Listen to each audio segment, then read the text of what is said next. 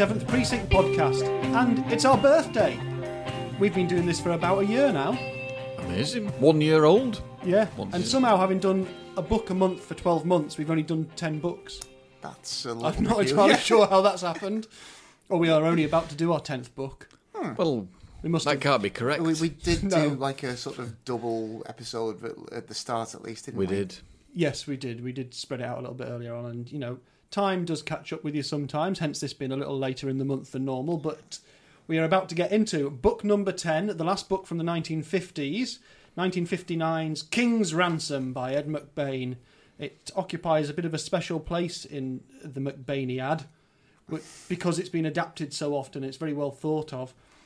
We will probably talk about adaptations and TV things in our bonus episode, so we will try and focus in on this rather exciting book for this part. I am joined, as usual, by Mr. Morgan Brown. Hello.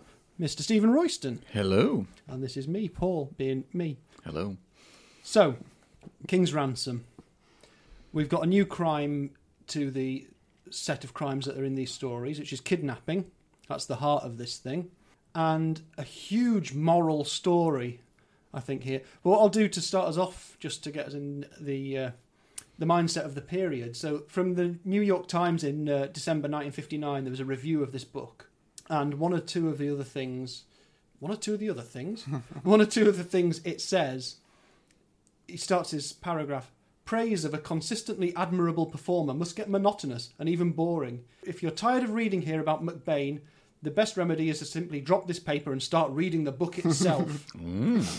The book is powerful and compelling, and one looks forward to a dramatic version that might be even more so. Oh, right, well, their wish came true.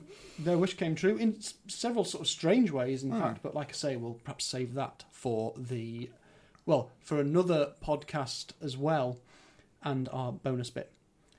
So, kidnappings, true crime stuff. Most famous kidnappings, what do you reckon?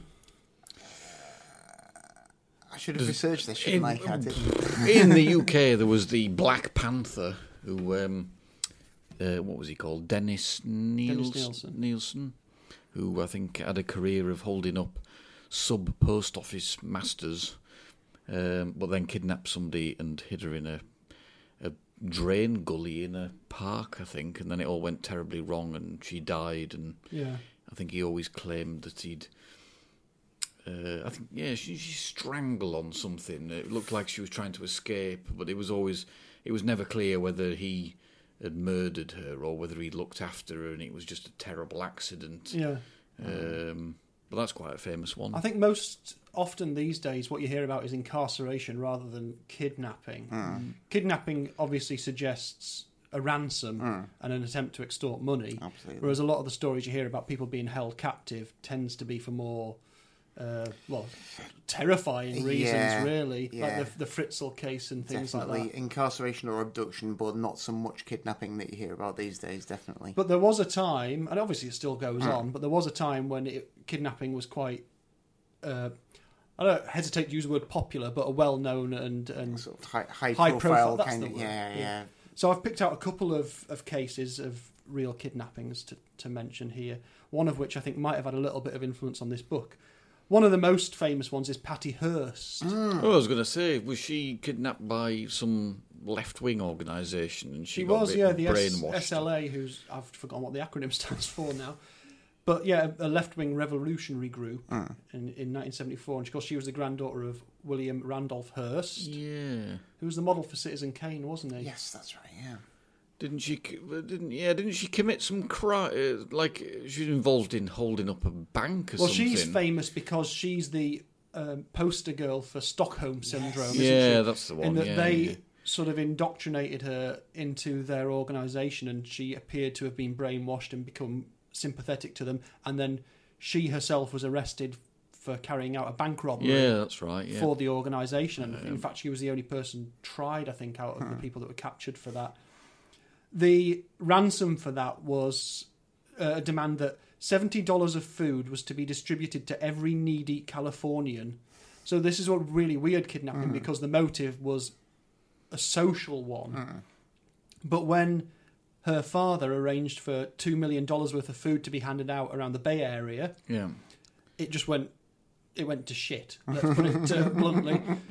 Because if someone turns up and goes, "Here's a load of free food," you tend to get crowds and riots, and it all went wrong. Oh, right. And then later on, they managed to distribute a bit more, but still they didn't release her. But obviously, what happened then was She kind of bought into it anyway. she ended up, brainwashed or whatever it was, and then spent a very strange rest of her life, sort of appearing in John Waters films and the like, all sorts of weird things. But she was very famous, very high-profile kidnapping case. But certainly not the largest ransom. I think one of the largest ransoms, certainly at the time, was when Victor Lee was kidnapped and had a ransom of 1 billion Hong Kong dollars. Ooh. He was captured in 1996 by a Chinese gangster who went by the name of Big Spender. Wow. You'd think that was a joke. I mean, really. Wasn't there a TV programme called Spender? Yeah, there wasn't one called Big Spender about her. Was it Jimmy Nail? Was he Spender? That's right, yeah. Perhaps he was a big fan of Spender. Yeah. But the translation, the word fan got missed out. That's a hell of a motive. Me, big fan of Spender. Oh, blimey. But no, Big Spender was like a proper kingpin of this crime organisation and kidnapped quite a few businessmen. And after he'd kidnapped Victor Lee, he was captured not long after and executed by shooting. Oh, Gosh. So he met his end in a dramatic way. Oh. But the one that is, well, perhaps the most depressing out of all of these ones, but the one I think that might have a bit of influence on this book. In 1953, so that's pre the novel, obviously, there was a kid called Bobby Greenlease Jr. The ransom was $600,000, and that was the largest there'd ever been at the time. He was a 6-year-old son of one of the richest men in Kansas. He was taken from school by someone pretending to be his auntie, which, I mean, even when we were school kids and, say no to strangers and all that sort of stuff, it was about people turning up saying, "Oh, I'm going to collect you from school." This is the real world, most sort of extreme version of that. And they demanded this ransom, but they'd already killed him. So it's a horrible story. But, of course, what happens is they get caught because they go off and go, "Wow, we've got loads of money, let's spend it really obviously all over the place." They were big spenders, They were big spenders, but they weren't big spenders. It was Important distinction. Carl Austin Hall and Bonnie Brown Heady were caught days later after attracting attention through free spending. And they confessed. But most of the money had been spent or gone missing. So there was a bit of a mystery as well as where most of the money got to. I think that's possibly a bit of an influence on this. Yeah, you'd imagine that would still be sort of in the public consciousness to some extent when he's writing this. And Definitely. 50, yeah. In this book, we've got a kid called Bobby who is the intended victim of a kidnapping of a businessman's, he's a businessman's son. Yeah. But it all goes a bit south, doesn't it? Somewhat. I am going to say that with this book, I think McBain gets more literary. I think he really gets beyond the accusation of being a pulp author and starts becoming something really, really, really good. I think so, with yeah. this. Really deals with the morals of the story really well. The crime doesn't even open the book in this one. We have 2 chapters or something or certainly a chapter of a business deal. This weird who's going to throw in with whom, who's going to make this money. And he works for a shoe company, extremely concerned with shoe quality. He's very concerned with that. But yeah, the first few chapters are getting in the head of the psyche of this business magnate. Uber capitalist industrialist. Yeah. He's clearly rich. A lot of the book's describing the trappings of the places the place he lives, what his family's like, what the background to him coming. He's sort of rags to riches to some extent, so he is that American dream thing. But he has no respect for anyone who's not followed the same trajectory as him, really, such as his chauffeur. Exactly, and his chauffeur is portrayed as someone who's been sort of cowed by life, who's a bit sort of going along a bit weedy, really. Yeah, just kind of on a day-to-day basis, let alone when it turns out that it's his son who's kidnapped instead. That does knock him for 6 a little bit. As you'd imagine it would, really. I'd have thought so. what I really like about this is that Corella is the main investigating officer at the scene. I mean, there's lots of cops, but Corella really butts heads with Douglas King, who is the guy at the shoe company. And it's a really good bit for McBain to look at how people act when they've got money. He sort of has this thing with Corella, who gets really nervous in situations involving children and situations involving rich people. And so to go to the kidnapping of a child associated with a rich person is Corella's worst nightmare in a way as a cop. And he's clearly on edge, and this guy's really rude to him, so he gives back as good as he gets. It's similar how he acted in the previous book, where he goes to the ghosty house with the rich family and the butler. I can't remember which book that was now, but he's similarly kind of a bit Killer's Wedge. Yeah, Killer's Wedge is a bit similarly kind of ill at ease in that kind of environment, and it's the other really posh part of the precinct, isn't it? Absolutely, yeah, and it always gives McBain a little bit of a chance to kind of just work in a bit of kind of class commentary, doesn't it? Which is always it's very a touchstone of the series, really, as it goes definitely. along. There's a lot of very good description in this book of the different areas of the city and how he starts to get more and more into the history of how those places have come up. So we don't just say he drove down that road, he lived in that area. We start hearing about how the historical background to these things, which I presume has some parallel with New York in terms of, this is a farming area that was eventually sold off, this, that and the other.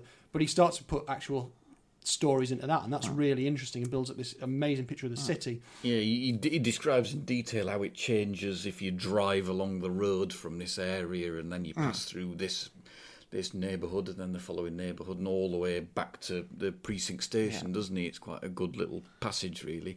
Yeah, but it's great. It's not just describing sort of a little backdrop for some crimes to take place. It's actually like a whole kind of socio-economic kind of portrait of an entire area, which is pretty amazing, really. And to be able to do that kind of progressively over that many novels, I think is quite an achievement, really. It is. And talking about socio-economic, I mean, the next era really where the rich and poor thing becomes such a big thing is the 1980s. In the 1980s in the UK, we were watching The Bill. We were. Or, as it turns out in 2017, some of us are watching The Bill again from the start. And I watched an episode the other day, as did you, Steve-O. I did. Called Paper Chase, Series 4, Episode 34, should you wish to play along at home. Which features someone whose child is abducted. And there's a huge, rich guy, the child of a rich man, rather than his chauffeur. And there's a large ransom, and his first instinct is, I don't want to get the police involved, like the character in this book doesn't want to, because he's a big businessman and it's all this, that, and the other. But he receives his instructions to go and drop off the ransom on a car phone, and the car phone is the technology that's introduced in this book as the means by where the kidnappers are trying to direct the money. So I'm convinced that whoever wrote that episode of The Bill has definitely read King's Ransom. Well, I'd imagine because I would just like them to have. It's weird because you consider a car phone cutting-edge technology in the 1980s. Yeah, I would have thought that was a novelty in the 1959 is pretty... I suppose it's like a radio, isn't it? It's a radio different, telephone, radio telephone. I think car phones were first introduced in the 40s in some respect, but obviously not commonly. Well, they would have had them in the Second World War, wouldn't they? Like field radio. Like technology field existed. telephones, yeah. As usual, the war responsible for a lot of peacetime advancements. Absolutely. So if you could afford it and you need to be making deals on the move, I'm sure that'd be something you'd be interested in. Yeah, I bet it would. Buying or selling shoes, maybe? Well, absolutely. Or making stocks. A power grab. Stocks and shares in shoes. Yep. Trying to convince someone to sell out someone else to do this, that, and you need to stab someone in the back on the move. Yeah. And because it starts, he's well into his shoes, isn't he, Mr. King? And there's a very destruction of a shoe when he snaps the heel off to show it's poor quality. Poor shoe quality. Work. He's sort of king of cobblers. He is the king of. There's absolutely. Well, I can never get my head round. It's always a bit contradictory of whether Granger shoes make good shoes or bad shoes. It's like, I suppose, everyone seems to have their own they make opinion. a profit, and I think that's important. I think they've got a good name for making solid, dependable Sensible shoes, shoes. and perhaps Like Clark's shoes. there's a faction of the board who feel like they should be going for something Snazzy shoes. cheap and also flashy. Whereas he feels like obviously there's more longevity in a Quality. in quality, absolutely. So in that initial scene, I kind of find myself thinking, well, maybe he's okay. He doesn't want to do this cheap crap. And then as you get beyond that, I kind of find myself thinking, oh, maybe he's not okay. Maybe he's the worst person I've ever encountered in any book. Well, he has his kind of a personal assistant, doesn't he? Who's that, then trying to stab him in the back, and you end up having a bit of sympathy with Douglas King, but then at the end you're kind of rooting for the double crossing personal assistant. But he's just as bad as him. As you're introduced to his co-workers and his social circle, it's just like such a nest of vipers, isn't it? Apart from his wife, who's kind of the only sort of decent person in there. His wife's mate. Ooh, what's her name? I've forgotten. She's terrible. Liz. Liz she's an absolute horror. Yeah, yeah. She's just as ruthless as Douglas King, but then she's having it off with the personal assistant, isn't she? Yeah, there's a lot of talk about. I think McBain at this point it still hasn't quite worked out how to write women particularly effectively. I do think it improves, but he's trying to cast a certain type of spoilt character, and the worst type is Liz Bellew is her surname, or Bellew, depending on how you pronounce it, who is just floats through life with a rich husband doing what she likes. She oozes sex, I think, is how he describes. Yes, indeed. Small exotic xylophones. Yeah, I believe that stands for. It's all it could do, really. Yeah. Seriously exciting X-rays. There's not many words with X. No matter how old you get, if you have to do an alphabet and you get to X, it's xylophones or X-rays. Other than that, you run out of words very quickly. Yeah. But she's a character type that crops up in a lot of crime fiction and drama. You see that character type in Columbo quite a lot as an incidental character, and occasionally as the main character. Faye Dunaway, she's in one of the 80s ones. Yeah, she's that sort of rich woman who's got time on her hands as well as being self-made to some extent. Although that's perhaps the difference between the 80s and the 50s. Who then teases Columbo all the way. It's a very good Columbo. But then I think you get the feeling that she does actually start falling for him a little bit. Well, you would, wouldn't you? With his rumpled charm.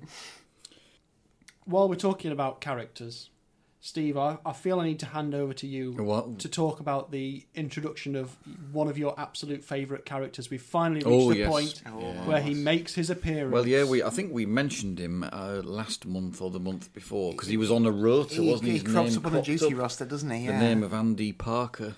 And his name crops up. And he's involved in this. He makes his first appearance, doesn't he?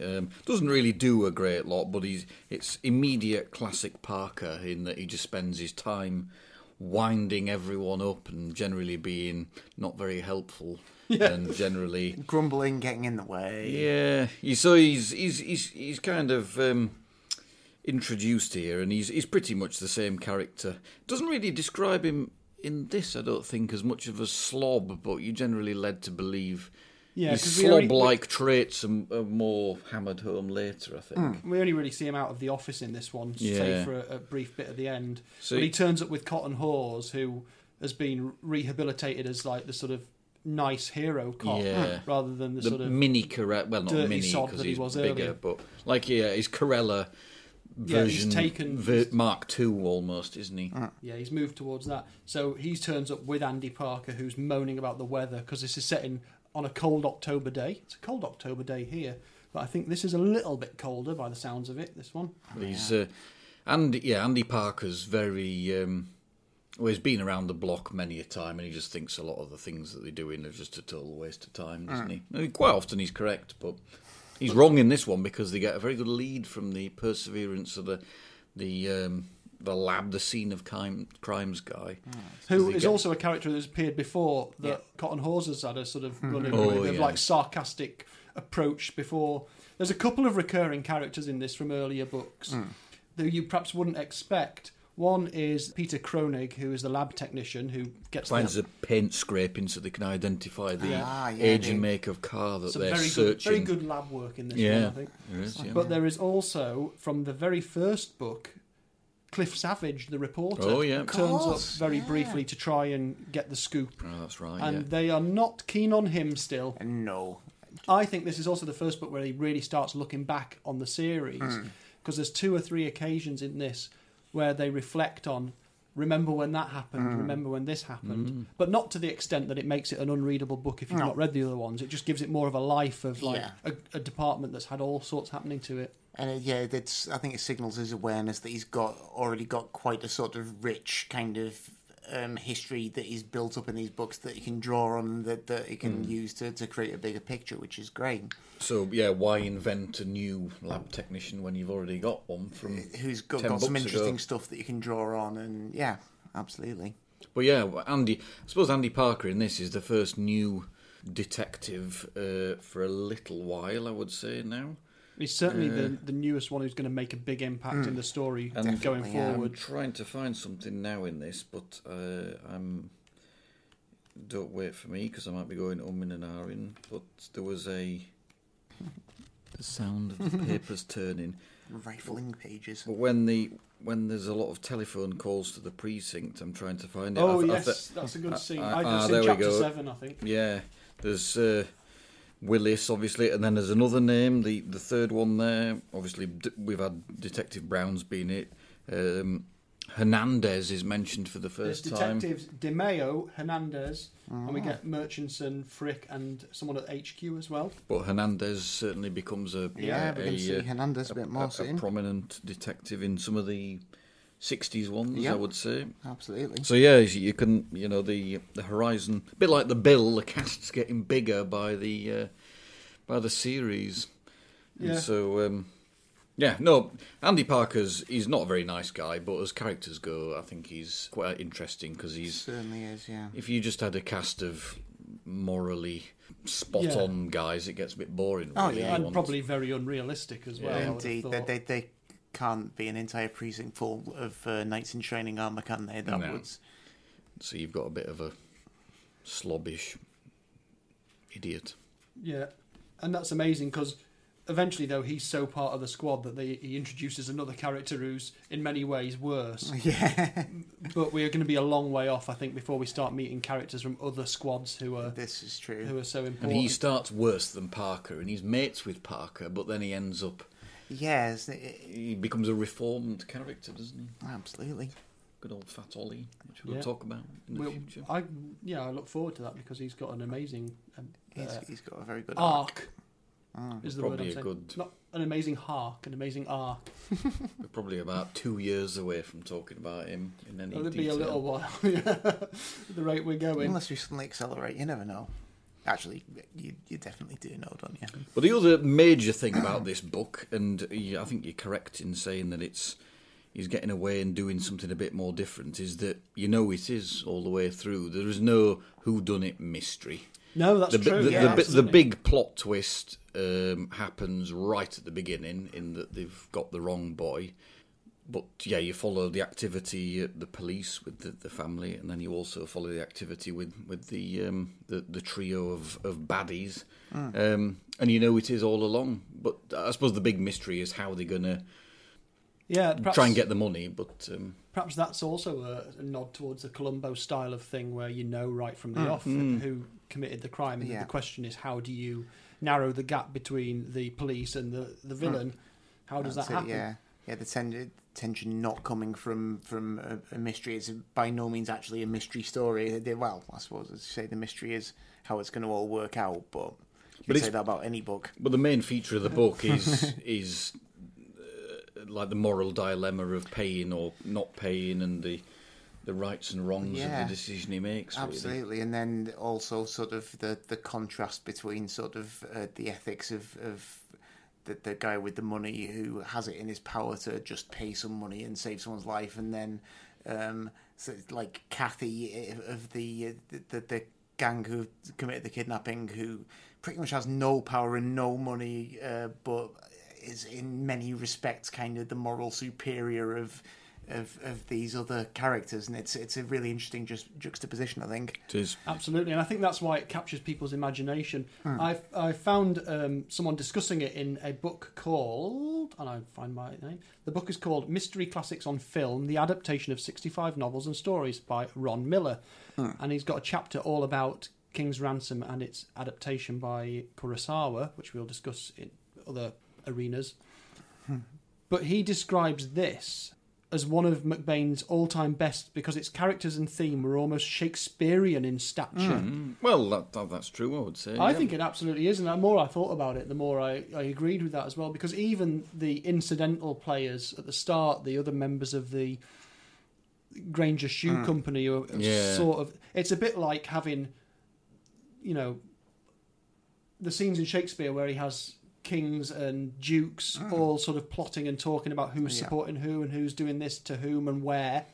Absolutely. Yeah. And then you have some large figures within the story who represent a particular viewpoint or a particular thing. Then you have your comic relief, who we haven't got onto yet, but it's a character called Adrian Score. And actually the Shakespearean thing works very, very well as an analogy for this, or a comparison rather. And I think that, despite sounding like quite a grand statement, it's probably very, very true. Yeah. And I think that's why these books are so good. Yes. Absolutely. But Adrian Score is, he's one of our comic relief characters, even though he's a shitbag. He is. I think that's the technical term. Adrian Score. Certainly one of the technical terms, yeah. Imagine him having a really, really weird voice, can't you? Adrian Score. Hello, I'm Adrian Score. Maybe not that weird.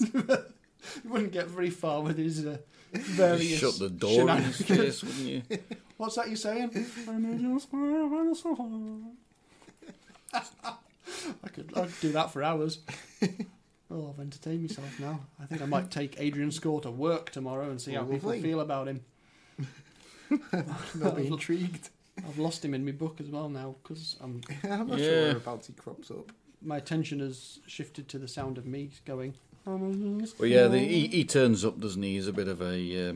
We've not come in across him before, though, have we? We haven't, no. No, but the detectives in this certainly have, and they have. know him to be a trickster. Crops up claiming to have all the answers.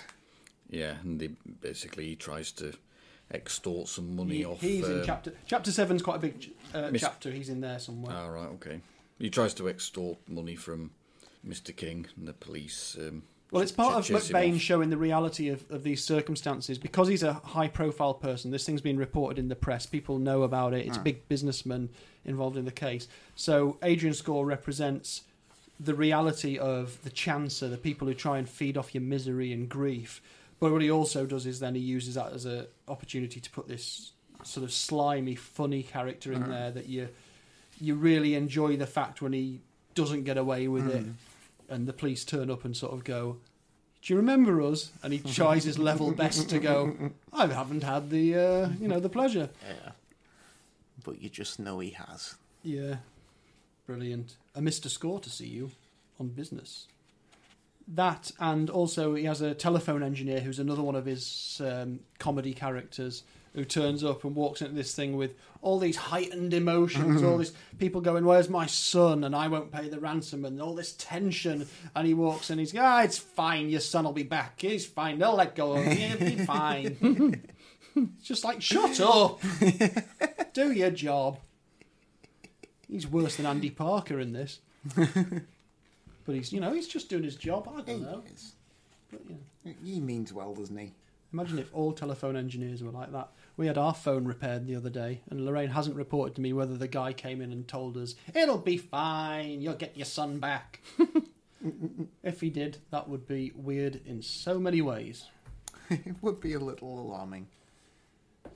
It feels almost churlish to discuss the plot in too much detail. But one thing I will say, and I keep drawing Columbo conclusions out of this, another thing that shows like Columbo do is they hang the story around a technology. And in this one, it's the car phone in this, but it's also the radio stuff. So there's an earlier sequence in the book before the whole thing really kicks off and is linked up together, where Maya is talking to someone who's had his radio store robbed. and the people have only nicked bits and pieces, very specific stuff, and then that ties into something Corella had dealt with earlier. And again, that's police work. Eventually, the dots are joined later on. I like the diagrams in McBain books. And this is the first one that's actually got a literal circuit diagram in. That's a good tyre track one, doesn't it? But it does. Some very good you're correct. diagrams in this. I agree that the circuit diagram of some bit of radio equipment is that was a bit special. Is that what he needs to be able to tune in and talk to the car radio? Well, it is, and apparently Eddie Folsom's preliminary sketches from the setup had looked like this. I think I'll probably snap that and put it on the Twitter feed. I wonder whether it is an entirely realistic circuit diagram. I haven't done anything with circuit diagrams in a long while, but it looks fairly realistic. It does, yeah. He's got the correct symbolic bits and a mic, capacitors, switch. And switches. 600 cycles, 600 volt. Well, we'll put it online and see if anyone can have a look at it and tell us. But I like these things where the technology gets involved because obviously people do utilise that which is available to them for good and for bad. Yes. And their skills that they've learnt in their prison classes. Yes, they'll stop teaching them these things, really, don't they? Normally in Columbo, it's something like the time that a fax wasn't sent or something, isn't it? Or the fact that you can press 1471 on your telephone and find out who somebody called, which is obviously Columbo's totally brave new world. Which is a bit like this. It's like, you've got a car phone? What? Well, Why didn't you tell us that? Well, nobody asked me. Yeah, that's it. They go to actually make the drop off in order to try and catch these people, and they don't bother to actually say, why has he asked for that specific car? Yeah. And then look at the car and put the pieces together and go, oh, there's a phone. That's how they're going to tell us. Yeah, because the kidnappers insist he gets in this car and just drive away from the estate without a clue as to how they're going to get in touch. I guess that they've told him in advance that he's going to be watched, which of course they're not actually doing, but he presumably thinks that, they're watching out for that car, so I'll have to take that car. Flagging and they must be like something on the road. Hiding somewhere or... Yeah, or tailing them. But no, they phone him up. Yeah, they do. And clearly, the technology of the car phone is not so perfect that they don't notice when he puts Corella on to answer for him, rather than. But of course, being a book, we don't know this. Excuse me. Presumably, he didn't have a voice like mine. It's just gone. No, they must have had fairly similar sounding voices. But over a radio, over a car phone, may have had low fidelity. One would imagine so in those days. Also, I'm sure Corella's probably a fairly competent mimic, given the opportunity. Yeah, well, I choose to believe. He'd have tried. Anyway, he'd have given it a good go, I'm sure. As long as Mr. King didn't have a voice like Adrian Score, he'd be all right, really. Otherwise, oh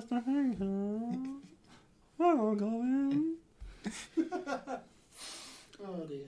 Sorry. Okay, I'm trying to look for some more beats. I'll tell you what, actually, in terms of beats in the story, when it gets to them going off to drop off the money, supposedly, towards the end, it's one big last chapter. All this stuff it's not masses of chapters, 14 chapters this book is, and the last one is everything happens in it. All the action happens in one chapter, basically.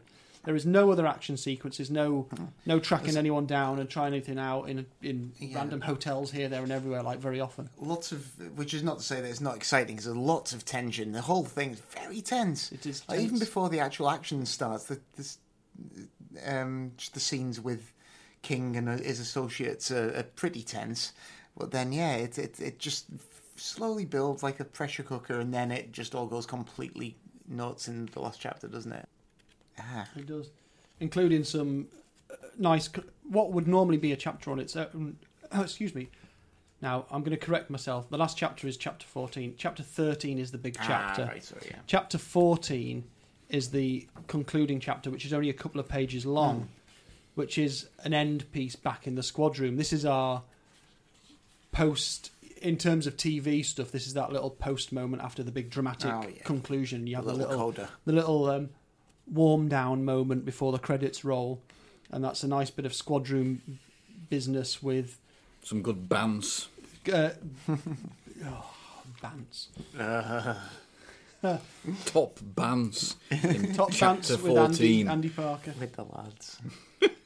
But they're winding up Steve Carella, and then Andy Parker's there, and Miss Scolo's crap coffee is part of it. With his coffee is described as an aroma that's assailing the nostrils. So, sounds really nice. And I like those little moments. Oh. Yeah, no, they're good. But talking about the language in this book, it's not Shakespearean language. Shakespearean cast of characters, but it's not Shakespearean language. Now, that was a really long pause. What on earth are you I going to started say? breathing in and I forgot what I was doing. It's like... Evan Hunter, Ed McBain, worked for a literary agency. Mm-hmm. One of his clients in the US was P.G. Wodehouse. And I think you can hear some P.G. Wodehouse in this book, which seems a strange thing to say because Wodehouse is seen as very of the past. McBain is seen very much going forward from, Wodehouse is releasing books up until the 70s, but they're all set in this 1920s, 30s sort of world. They don't move forwards. But they were friends. Wodehouse and and Hunter were friends. And whereas some chapters of this book are real stark, noiry, pulpy type of things, there's a good statement on page 19 in my book, which is where it's describing some of the streets. South of that was Ainsley Avenue, and the change from riches to rags was subtle here. The buildings still maintaining some of their old dignity, the dignity of a once stylish, now shabby Homburg. And it has naked poverty, nakedly dirty buildings, and it's really grimy and dirty and visceral. But then you get one of my favourite things. We've talked about the author's voice before, where he's describing on page 120 in my book about people waking up in the morning, and he talks about this character George, who is just the name he gives to the people who have to get out of the bed out of bed in the morning in the city, and that reads to me a little bit like Wodehouse. George, it's time to get up, and there's a word in this book, and the word is mrmbb. M-R-M-M-B-B-B. George, honey, it's time to get up. The Georges of the city slip from beneath the blankets. And there's just touches of Wodehouse in there, and I like that little sort of comic expression of stuff. It doesn't get too silly, but it's got a lightness of touch where you can sort of tell the same a story about the same city in a very visceral way, a very dirty, dark way, or you can sort of talk about it in a lighter, more funny way. And I think that's partly down to his appreciation of people like Wodehouse. Yeah, quite probably, yeah. And seeing as there's no one around to prove me otherwise, I'm definitely Well, right. Let's say that's absolutely certain. And I've not published it in an academic paper, so nobody can criticise me. It was worthy of a long pause. Definitely. Well, got one. I did like. I'm just flicking here and remember the guy who had his shop nicked. Oh, yeah. It was called Pecker Parts after his name. His name's Peck and his business partner's Irwin. And he says, well, why didn't you just use your name? Because obviously Pecker Parts is ridiculous. And he tells Mayer that his surname's Lipschitz. Some little bit of adult joking around there. Yeah, Pecker Parts and Lipschitz. Marvellous. There's still not much of the sort of actual dirty sort of jokes in these books. There's a few bits here and there, and he says they talk about dirty jokes, and you have some of these, a few little rude bits and it can pieces. be moderately risque. It's not like too coarse, is it really? But it does increase as the years go by, obviously, as the expectations of the audience change, or the willingness of what they'll read. Ones. Yeah. Excellent stuff. Have we got anything else specific to talk about with this one? Trying to think. Don't trying to blow the plot. Well, we entirely, certainly really, don't want to blow the plot. When we were mentioning earlier about Carella and his relations with rich people who make him uncomfortable, I was trying to find it before. I think I managed to find it now, but I can't actually see it on the page. It's my favourite bit of Carella getting annoyed with snooty rich people. Okay. Humiliated, Douglas King stared at the door. Does it make you feel like a big turd, Mr. King? Corella asked. Straight out of the police handbook, that. I was going to say that mask of professionalism just slipping a tiny bit there. Yeah. But I would have said the same. Because you do not like this character. No, you really don't. Douglas King, hence King's Ransom. Yeah, which just dawned on me today, having read it twice. McBain titles are an amazing thing. Cop Hater is about as literal as it gets. King's Ransom is more or less the point at which we start to get what I'd sort of describe as joke titles. Yeah. But they actually work amazingly well. And the next book we're going to do is called Give the Boys a Great Big Hand. And that's about as jokey as it ever gets. Yeah. Which is exactly what the book's about. But yeah, no, some of the early ones, when you have like the payoffs and Wedge, even now I look at those titles and I can't really remember which one that is. Well, Whereas Killer's Wedge I'd forgotten until we reread it, but then that's actually that's one which has a double meaning and it's that's the wedge clever in the and door. Yeah, so perhaps that's a bad example. But yeah, certainly some of them you look back and you think, I can't remember. But Give the Boys a Great Big Hand or Blood Relatives or King's Ransom, you can immediately remember which one it is. Like Killer's Choice as a title, that could be any book in the series pretty much, couldn't it? Exactly, yeah. I do like the joke titles. I like the way that the titles change over the years. I do like the pulpy, direct ones. I like the jokey period. I like it when it gets to single words as well, which is stock in trade from the 80s, really, I think, isn't it? And it just becomes really stark and really direct. But the jokey titles betray a lot of intelligence and thought behind them as well, and they often have 2 or 3 layers of meaning, not just the obvious joke as well. But I'm sure we'll discuss that in the next podcast we do about the next book. Anyway. Yeah, definitely. In terms of anything else, I don't know. I'd normally just mention the sort of descriptions of the weather and the time of year, which is a constant feature. It's another cracker at the start of this one. It's obviously autumn when we get to this book, and autumn's not quite sort of pleasant sort of time. The leaves turning golden But yes, it doesn't make it dappled sunlight, etc. Yeah, exactly. It doesn't make it sound quite so pleasant here. It's the scene beyond the window was clear, with the pristine snappishness of October growing into November. Each orange and gold leaf boldly shrieking its colour against the sky. Too blue, too cold. Whoa, gosh, oof. That's a fantastic description of that type of autumn day. Yeah. As well, which we haven't quite got to, although we are currently going from October into November. And today was quite blue and quite cold outside. Yeah. Not too blue or too cold, though. No, not as dramatic as that, certainly. No, indeed. All that's happened is that all the leaves that have been blown around in the recent storms and hurricanes have obscured all the curbs of pavements that I've had to drive up to in my driving lessons to try and park alongside. Yeah, that's a bit unfair, isn't it? Stupid leaves. Should be able to get out of the car with a broom and during your driving test. Yeah. We'll just get the instructor to wind the window down. You hold this out the window and I'll just go slowly up here and then we'll reverse back. Yeah. Let's see what happens when I try that in my test. Anyway, let's conclude on this book, which everyone should just go and read. I mean, out of all of the ones you don't want to spoil, obviously we can only do so much, but it is a Shakespearean style wonder. It's a great story. It's a corker. So I think we need to sum up with our Police Shield awarding ceremony. Have you got the scoring barometer? I can't. The scorometer. Because I'm always conscious to know what other ones have been, so I can peg it correctly. Well, I'll get the lengthy printout from Kenneth. Right. Okay. And by lengthy, I mean how long it takes the Wi-Fi to work on this stupid iPad. Kenneth doesn't work on Wi-Fi. It's got gas. Yeah. Valves. See if you can read that on this long punch cards. On this long punch counterfoil. Cards. Can I make it bigger? You can try. Crikey! Well, I've done something here. Right, Till. Oh, crikey! We plummeted with Till Death. We did, right? That was the ridiculous wedding one, wasn't it? It was. It was still really fun.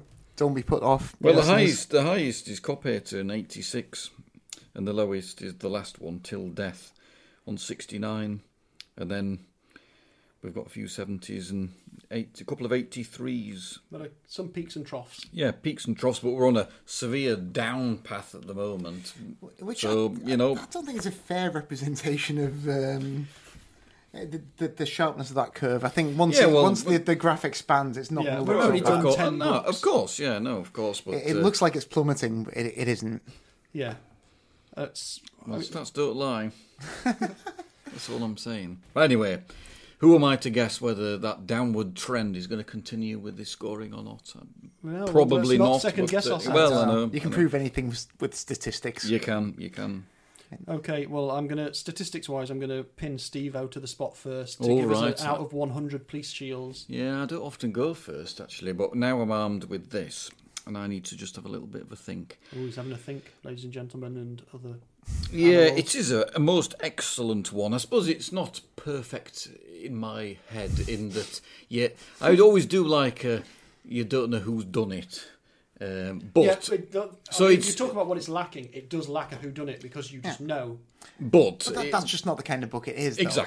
Exactly. So I'm not bringing that too much into my thoughts, but I will give it a very solid, nay, excellent 90 police shields. Oh, excellent stuff. I would say because it's got a good cast, a good plot, and. Yeah, you're getting a lot of people's heads in this book, don't you? You certainly do. Morgan? Yep. I feel like it's another exciting new direction for the series. I think the sort of social, societal comment element of it is really interesting. Fairly sort of like... damning kind of commentary on a certain aspect of the American dream, as people were probably celebrating a lot in the 50s, and I think that still reads really well today. So I'm going to give it a very hearty 88 police shields. 88. Okay. I'm in that ballpark, certainly. I remember this being one of the earlier books I bought in the sequence when I first started reading them, and I'd finally said to myself, well, I'm not going to be able to read them in sequence. I'll read them as I get them. Because once you get them, it's very hard to sort of go, I'll just put you aside until I've bought the other 30 before this happens. I found it impossible. Exactly. And I remember reading this and being sort of like, well, that's different to the other 2 or 3 I've read at this point.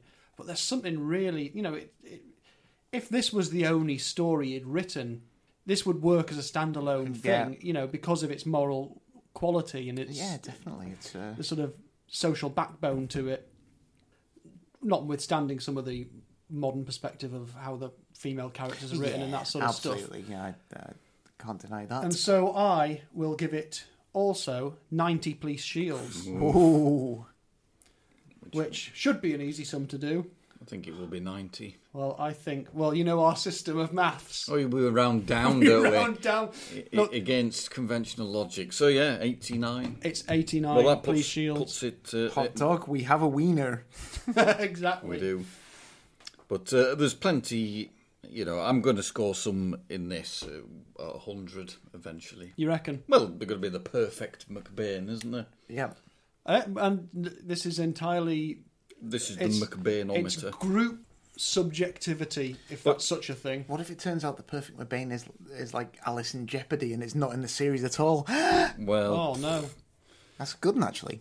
But, which is something we need to consider at some point is having a look at a non-87th Precinct McBain. Have you ever read any of the Matthew Hope? No, I've never found them anywhere. I've got my old boss gave me quite a few of those, so I've got them. But yeah, I've never read them. Well, we certainly need to do the Matthew Hope stuff, or at least the crossover one at some point. Have I read Where There's Smoke? I think I might have read that one, which is, I think it's is it a private eye? It was called like Benjamin Smoke. Benjamin Smoke? I think it is. It sounds ridiculous, but I think it might be called Benjamin Smoke. Well, maybe perhaps we could do something where we all read one different non-87th Precinct McBain, because I've read a couple of non-87th Precinct McBain, and bring that to the table. That my voice again.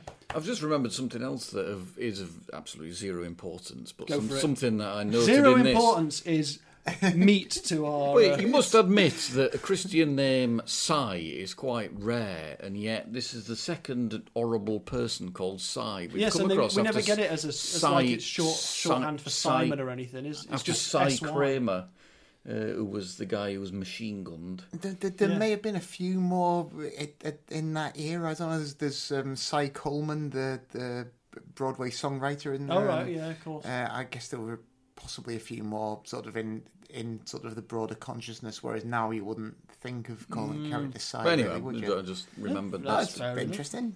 Okie dokie. Right, well. So, as mentioned before, the next book, should you wish to do your revision, is Give the Boys a Great Big Hand. Tremendous. We're going to chat a little bit about our book covers and our viewing of an adaptation of King's Ransom, and there'll be some different podcasts coming up as well. I recorded a spin-off podcast yesterday about an episode of Star Trek, and we're going to look at the film High and Low probably as a separate podcast as well to do it justice. So we'll see you in the bonus episode, and now I will say a goodbye. Goodbye. Fairly well. That was our birthday. Bye.